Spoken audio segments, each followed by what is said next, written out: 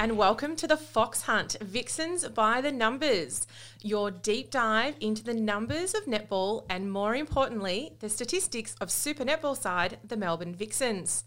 This podcast is brought to you by Deakin, home to the world's #1 sports science school. My name's Erin Delahunty. I'm a freelance journalist and self-confessed netball tragic. I report on the game for Guardian Australia and Fox Sports, and I'm also writing a book about world netball. I would like to start by acknowledging the traditional owners of the land on which we're meeting today. I'm coming to you from Echuca, the lands of the Yorta Yorta people. I pay my respects to their elders, past and present. Now, I do a fair bit of netball analysis in my day job based on the feel of the game of netball, but that's not what this show is about. This is a numbers-based podcast where we'll take a look at every game the Melbourne Vixens played this Super Netball season, going over the key metrics and what ultimately won or lost the Vixens the game. And who better to crunch the numbers each week than Dr. Aaron Fox from Deakin. Aaron is a lecturer in applied sports science and research methods and pretty much an all-round genius when it comes to sports data and visualisations. He is the brains of this operation. Aaron is going to bring the cold, hard facts about each game as opposed to the feel I just talked about. And we're going to break it down for you every Tuesday. And we want your input too, Vixens fans. So stay tuned as to how you can be part of the pod. But now, welcome Aaron, who is coming to us from Wadawurrung land. Thanks for the introduction, Aaron. Looking forward to discussing a great start to the season for the Vixens and probably round of the match in round 1. Definitely. Well, let's get down to it. As you just said, we're looking at the opening round of the 2022 Super Netball season. The Melbourne Vixens travelled to Brisbane to take on the Queensland Firebirds on Sunday and came away with a 5-goal win, 70-65. Off the top, what did you think of the game, Aaron? Yeah, it was a very, very fast-paced game, very interesting game to watch. And I know, Aaron, our first podcast, this is going to be hard for you because you wanted to make this all about the defenders and defence, but this week was a big one for the Vixens. Gone early on the defenders dig, Aaron. Gone very early. Yeah, I'm sorry, but it was round 1 and this was a big one for the Vixens attacking end. So they scoring 70 goals overall and a big third quarter of 25. And both of these totals, comparative to previous years, the Vixens haven't reached this in either 2021 or even in their premiership year in 2020. Yeah, wow. So very high scoring and perhaps a bit of a look into what the season's going to look like for the Vixens. Yeah, wow. So you're already teaching me things. It was sort of creeping up, and you do wonder how it compares. Really interesting when you think about there's new shooters in the mix there as well. These aren't, established partnerships just yet. So it was a pretty electrifying match, I thought. I mean, there was some last quarter heroics from the Firebirds, that sort of failed to claw back a 13-goal three-quarter time deficit. But that Vixens lead, as you just mentioned, was thanks to a 25-goal third quarter. And that sort of quietened down the very passionate and purple home crowd at Nissan Arena. We saw Kira Austin make her debut in Vixens colours, and her shooting partner, Maya Kumwenda, she led the scoring for the Vixens with 43 goals and a super shot, scoring accuracy of just under 90%. Then, of course, Rani Samuson, she was injected into the game in the second quarter and delivered a pretty flawless shooting performance with 15 from 15, including 2 super shots. But, of course, the game also featured the debut of Firebird Donna Wellham, who looked very at home in the best league in the world. So let's break it down a little bit. What were the key overall numbers that jumped out to you, Aaron? Yeah, well, there are a lot of similarities between the teams, but a couple of key things that I noticed coming out of the game. First, the Vixens seem to be the more opportunistic side on the day. Mm-hmm. So if you look at the goals from the turnovers, the Vixens obviously generated these turnovers and they scored 12 versus the Firebirds 7. And obviously the final score differential was 5, so the exact same for that difference from scoring from turnovers. And you also look at the missed shot conversion rate. The Vixens had this at 60% and the Firebirds at 18%. So like a couple of perhaps missed opportunities there for the Firebirds, but the Vixens certainly taking those opportunities. Can you just explain to us what you mean by that missed shot conversion stat, Aaron?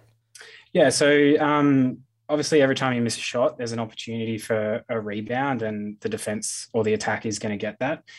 If the attacking team gets every one of those rebounds and converts to a goal, they sort of they're going to negate be at each 100%. other, don't they? The miss is kind of covered a little bit.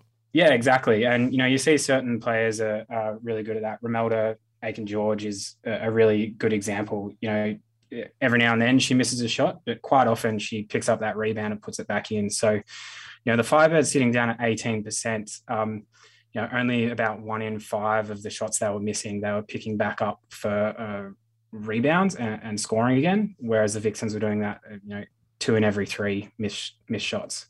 And then also the penalties was something that a lot of people were discussing sort of on social media and online at the time. Yeah, for sure. And I mean, that was the other thing that really stood out when you compared the two teams on the day. The Vixens had 51 contact penalties to the Firebirds 69, and for obstruction penalties, the Vixens at 19 and the Firebirds at 22. And this total number of penalties at 91 for the Firebirds, by far the most of any team in round one.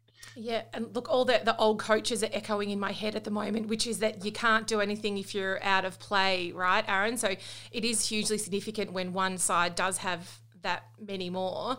I mean, I think we need to talk about Amaya Kamwenda's game as well. It felt like a lot of the focus was probably on Wallam at the other end. She had such an amazing debut, but the Malawian superstar was just sort of going about her business. It felt like watching. She ended up taking the match player of the match honours, but it was. I mean, we forget she didn't play at Team Girls Cup. She didn't play that big preseason tournament. We saw other Vixen shooters. So it was a pretty standout performance by Kamwenda. Yeah, I think that comment you say there about going about her business is like a pretty good description for the way she plays. Yeah, I think we can agree that Super Netball is a bit of a goal shooters league with the star players. Of course we can. People like Fowler, Wallace and Aiken-George over the past recent years are often the ones taking the spotlight. But you look at what Kamwenda does each week, and yeah, as you say, she goes about her business, kind of goes under the radar and gets the job done. So, big numbers. She doesn't really have those big numbers outside of scoring on the stat sheet. But when you look at it from her shooting numbers, 42 from 43 in the standard scoring zone. I know you mentioned earlier she shot it just under 90%, but the decrement on that shooting percentage really came from the super shots. She was 1 of 5 in that area. So taking that out, she barely missed. And if you look at her rebound numbers, she was probably a big part in that missed shot conversion for the Vixens. So, I think she missed 6 shots on the day, but picked up 5 rebounds in the match. So she almost effectively cancelled out those misses by picking up those rebounds. And at the other end, it certainly felt like Olivia Lewis, who was subbed in for Emily Mannix at goalkeeper early on in the game, proved a much better matchup for Wallam. I think writing about it, it felt like Wallam was monstering Em Mannix in some of those points, just doing what she really wanted at times. What was the difference with Lewis's game from a stats perspective? Yeah, like we definitely noticed that when that substitution was made, in particular at goalkeeper, that the momentum perhaps shifted a little bit. The Vixens started to get on top in those second and third quarters. And it was possibly that Lewis came out and tried to establish more of that physical presence against Wallam. She recorded 7 contact penalties to Mannix's 3, so not a huge difference, but perhaps starting to indicate a bit more of a physical defensive presence. And she also seemed to be a bit more effective in producing turnovers against the Firebirds. So she had 5 gains to Mannix's 0 and 3 defensive rebounds to Mannix's 0. So she seemed to be, I guess, taking a little bit more advantage and getting those turnovers for the Vixens. And as we discussed earlier, the Vixens took advantage of those turnovers and outscored the Firebirds in that area of the game. And what about the scoring rate? How did that sort of impact when she came on? Yeah, well, I guess let's take a bit of a sec to talk about Wallam's game from the weekend. Sure. You mentioned earlier, like it was a great debut, and it felt a little bit like when Lewis matched up against her. We might have seen a bit of a difference there. But looking at Wallam's scoring rates across the first, the second, the third, and the fourth quarter, it actually didn't change that much. So the matchup didn't necessarily slow her down too much. The biggest thing that actually slowed her down in the third quarter was being on the bench.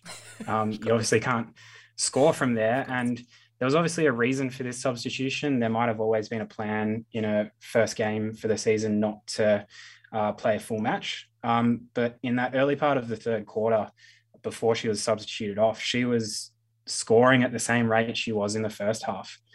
So it's perhaps a bit of an ominous warning to the rest of the competition that there's a new goal shooter in town who's going to be racking up the goals across the season. And look, I think we might need to have a standing segment, Aaron, in which we just marvel at Liz Watson.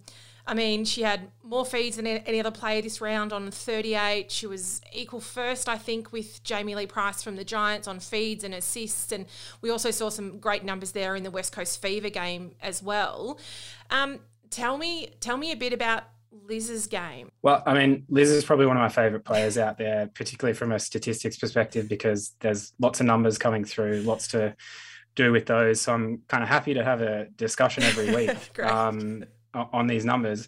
But I will point out that this discussion could get a little bit repetitive because I don't think I can say much more than what you've said with respect to round one. Yeah. She has the centre pass receives, the feeds and the assists, picking up right where she left off in 2020. And the reason I say this discussion is going to get repetitive is because we look back over 2017, 2018, 2019 and 2020. Liz Watson's always been at the top of the league for all of these numbers. You know, centre pass receives, she's been top 3 in 2017, 2018 and 2019. And the year she was outside the top 3 in 2020 there, she was still number 6 in the league. Yeah. From 2017 to 2019, ranked number 1 for total feeds. Had a down year in 2020 where she was only ranked 2nd in the league.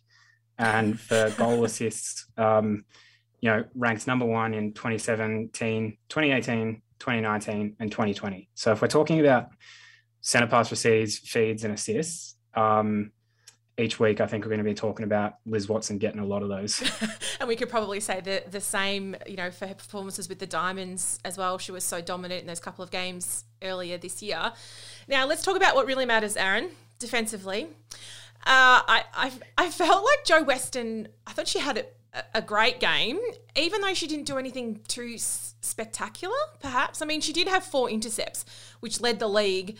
It's quite brilliant to get those 4 clean takes, but she didn't sort of stand out in the same way that some defenders do. I think Sunday Ariang, springs to mind from the West Coast Fever with sort of spectacular deflections that are cleaned up and things like that. Talk me through Jo Weston's performance at the weekend. Yeah, it's good you snuck it in there. I don't think we're going to have a podcast without talking about defenders, but it does make up a big part of the game. And, there's that old adage of defense wins championships. So we should discuss the numbers around it. I think you and I have spoke about this before, so it's good to bring it to the podcast that this is one of those situations where the big numbers maybe don't demonstrate the effect on the game. Jo Weston, she had a total of 5 gains for the match. So it doesn't sound like a lot. And, those few intercepts you mentioned. But these gains came all in the second and third quarter where the match seemingly was won. The Vixens started to get on top in the second quarter and really got on top in the third quarter. So it was probably these times in the game where the Vixens took control.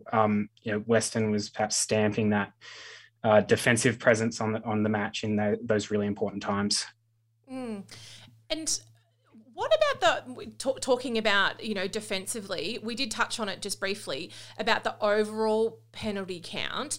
The difference, when you have a big difference between two sides and you've got a defender like Jo playing well, how does that kind of impact on the contest? And how different is it to have a large gap, I guess, between the two teams? Yeah, I mean, it's obviously a big deal in a sport like netball where penalties, they're a penalty. You're out of play. You can't do anything. And particularly if it's your defenders picking up those contact penalties, putting them out of play, and leaving the shooting circle in a 2-on-1 situation, or making it easier for those mid-court players to put those feeds into the shooters because there's no defensive pressure on them. It's a big difference. And yeah, like you said, we touched on this earlier, that those 91 penalties from the Firebirds, the most in round one by far out of any team. But it's perhaps important to point out that this isn't an anomaly with respect to the Firebirds' recent seasons and perhaps their playing style. So looking at regular season penalties, the Firebirds have had the most contact penalties in 2019 and again in 2021 last year. And in 2020, when they weren't ranked number one for contact penalties, they were ranked number two. So the last 3 years, these contact penalties are perhaps indicating the style of play the Firebirds are doing, particularly defensively.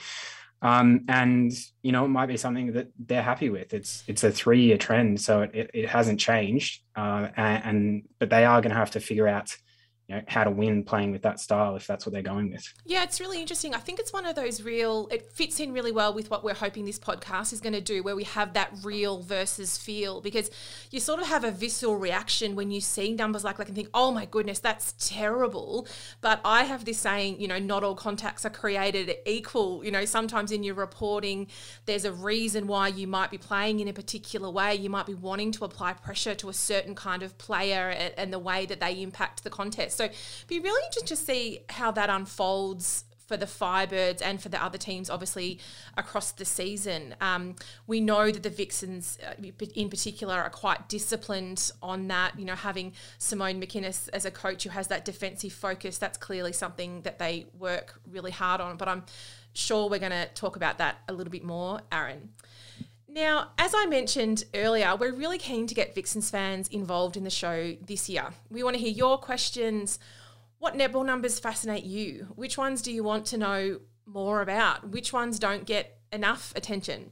So please let us know via your favourite social media platform by using #TheFoxHuntPod, and we'll look to include them in a bit of a segment here on the podcast. Let's call it Fox Answers the Fans. Aaron, send us the queries, the questions, the compliments, everything that you want to know and would like to see in the podcast. So in place of the fans, I'm going to be the fan today, Aaron. We thought we'd take a look at a new statistic that Champion Data is recording this season. Some of our listeners might have noticed it if they're following along with the Champion Data site live as games go on. We see people have double screens and things like that. So this is something that tracks what's called second phase receives. Can you please explain what that actually means, Aaron? Yeah, so this is a metric that we've looked at a little bit in some of our performance analysis research with netball, and I guess I'm going to assume that Champion Data is recording this in the same way to what we've done. And so this second phase receive, it identifies the player who receives that second pass from the center pass restart. So the fans out there are probably used to seeing the center pass receive stat, and that's that first pass from the center pass restart. This is identifying who's getting that next pass, the next link in the chain for that possession for each team. And when you combine this measure alongside center pass receives, it starts to give you a good idea of the way teams are using that possession network, how they're advancing the ball down the court.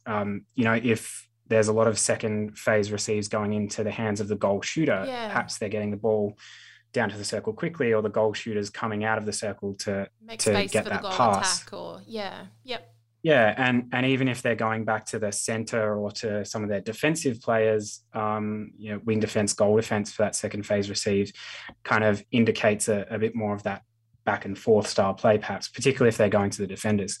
So, I definitely encourage the fans out there to look at this in combination with the center pass receives and as we've been discussing in the podcast today, that real versus feel kind of thing. Yeah.